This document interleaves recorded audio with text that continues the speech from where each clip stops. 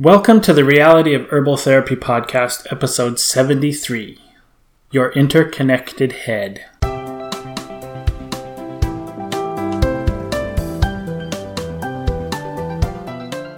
So yesterday, my daughter called Lynn and was asking her some questions. Her baby was really not comfortable. He's so sad. And you always feel bad when your grandkids are not happy.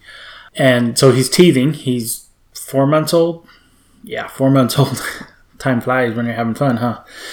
So he's 4 months old and he's teething. And my daughter was just kind of like at her wit's end. She didn't know what to do for him. She tried all sorts of things and trying to help him. And so Lynn had suggested treating his ears. So the way we treat ears and with a baby, basically you just have to use the oil part, but for someone older, to treat ears. So like anytime you have any pressure in your ears, or pain or discomfort in your ears, you can do this. And Lynn's always had problems with her ears, and she does it quite often. So she would pour I can't remember what it was, hydrogen peroxide. So you get hydrogen peroxide and pour that into your ear. And you just drop a little, get a little, like a capful. And if you're sensitive to cold, you can put it on a spoon and kind of warm it up or something, so that when you pour it into your ear, it doesn't, especially if it's sore or anything like that. So you just pour, and it's like less than a teaspoon, but you want to fill up your ear canal with that hydrogen peroxide and let it sit there for a while. And it's going to bubble. It'll bubble a lot, especially if there's infection or a lot of earwax in there. The nice thing about using the peroxide is it softens up earwax, but hydrogen peroxide also draws out infection. So if you have infection in your ear or anything like that, it will draw out the infection and into the liquid.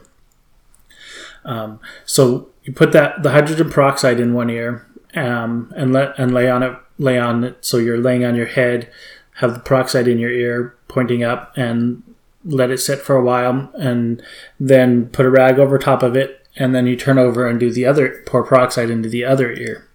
Now the thing about peroxide is it's going to strip a whole lot of stuff, like all of the earwax and everything essential out of your ears. So after you do the other ear, and let that bubble for a few minutes, put a towel or something there and turn your head over and let that drain. And then you put a good ear oil in your ear.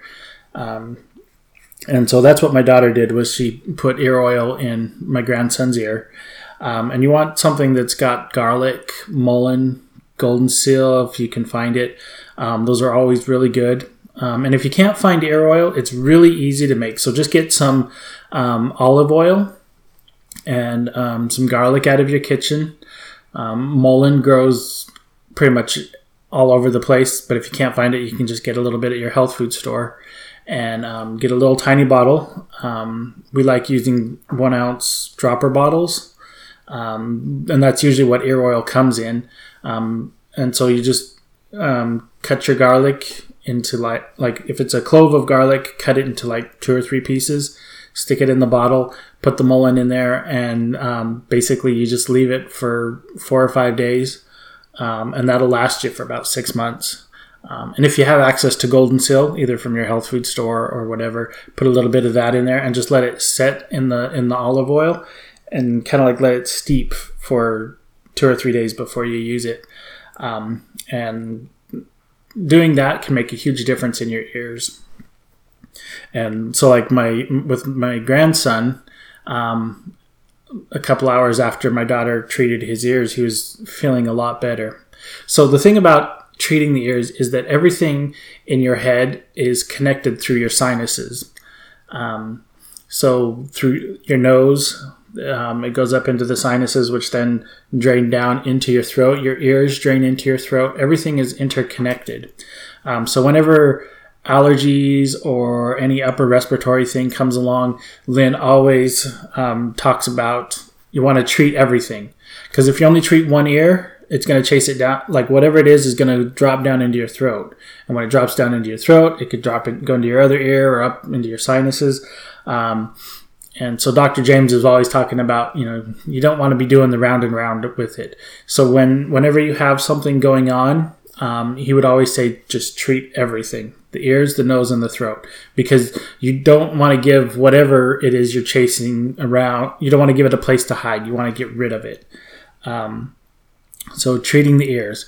So to treat the nose, what we always would suggest is a good herbal salve, something like Comfrey Gold salve. And if you don't have that, marshmallow salve will work also. But get a Q-tip. And there's a lot of other places you can get salves that are really good too. But so you get a Q-tip and get a bit of salve on it.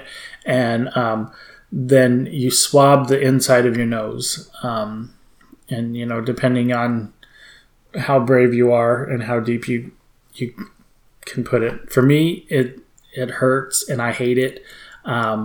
So, when it comes down to swabbing my nose, I don't do it very often. But I like knowing that I have it. And Lynn will do it quite often as she needs it. But it's swabbing your nose. Also basically gives moisture. If you have a runny nose or dripping from your nose, that actually means that your sinuses are trying to lubricate it. So swabbing your nose actually makes a huge difference with runny nose or anything like that, because your body's trying to lubricate it, and so swabbing the nose will help with that.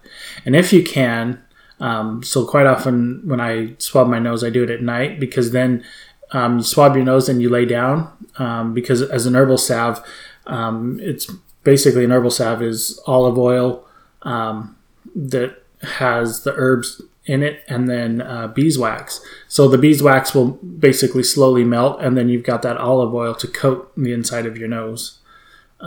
So like doing the oil in your ears, that salve on your nose will help, and it goes to coat, and then the herbs are there and they can be absorbed in through your mucuses and stuff, through your nose or whatever, and to help take care of whatever issue you've got going on.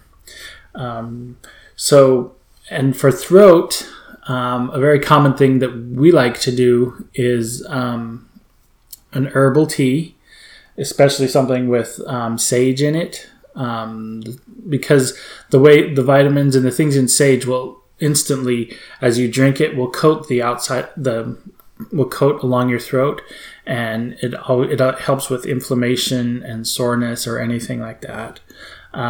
So good herbal tea. And then, of course, to take herbs. Hayaz infection are always really important. If you have anything with the ears, the nose, or the throat, Hayaz will help with that. Because basically Hayaz gives your body the nutrients it needs to make your upper respiratory areas, to give it what it needs to be healthy, so that it can overcome whatever is bothering it. So that's kind of the things I wanted to talk about: ear, nose, and throat. Don't go around, because if you just treat one, if you just treat your ear and it goes to your throat, then you're going to treat your throat, and then it's going to go up into your sinuses in your nose, and then it'll chase it to your ear. So do all three, all the, like, if you're treating one, treat all three. That's Lynn's always saying, treat all three. You don't want to be chasing it. You want to like grab it and stop it, and not let it get too far. Another herb to take is herbal formula to take is Fection. If you've got infection, or if you think you might have an infection, or even if it's not infected, but you're wanting to take something to prevent it from becoming infected. So like Dr. James says, asthma is a result of having too much drainage from your sinuses going down into your lungs, and it puts a lot of pressure on your lungs, and it builds up a lot of stuff, and then you have a hard time with your lungs, and that's one of the causes of asthma. So if your body is dealing with allergies, and you have a whole lot of mucus and things going on, and you just ignore it and just let it go, there's a good chance that it can turn into an infection, especially in the sinuses and stuff. because the reason we have allergies, the itchy eyes, the runny nose and everything, is there is a toxin, that something to our body that is toxic. So whether it's a pollen or something like that, and your body wants to get rid of it. It's doing all that it can to get rid of it. If that toxin builds up and your body can't get rid of it and it gets overwhelmed, that's where an infection starts, whether it's a sinus infection, ear infection, things like that, because we're breathing in those toxins and stuff. So Fection is really helpful to help build up your system. So like if you have allergies that go on for a long time, taking just 1 or 2 Fection along with the Hayaz really helps to kick it up, because then not only is your body has what it needs to deal with the upper respiratory issue, but it also has what it needs to help clear out those toxins and get rid of that buildup inside. I hope this was really helpful. If you have any questions, let me know, and we will talk to you later.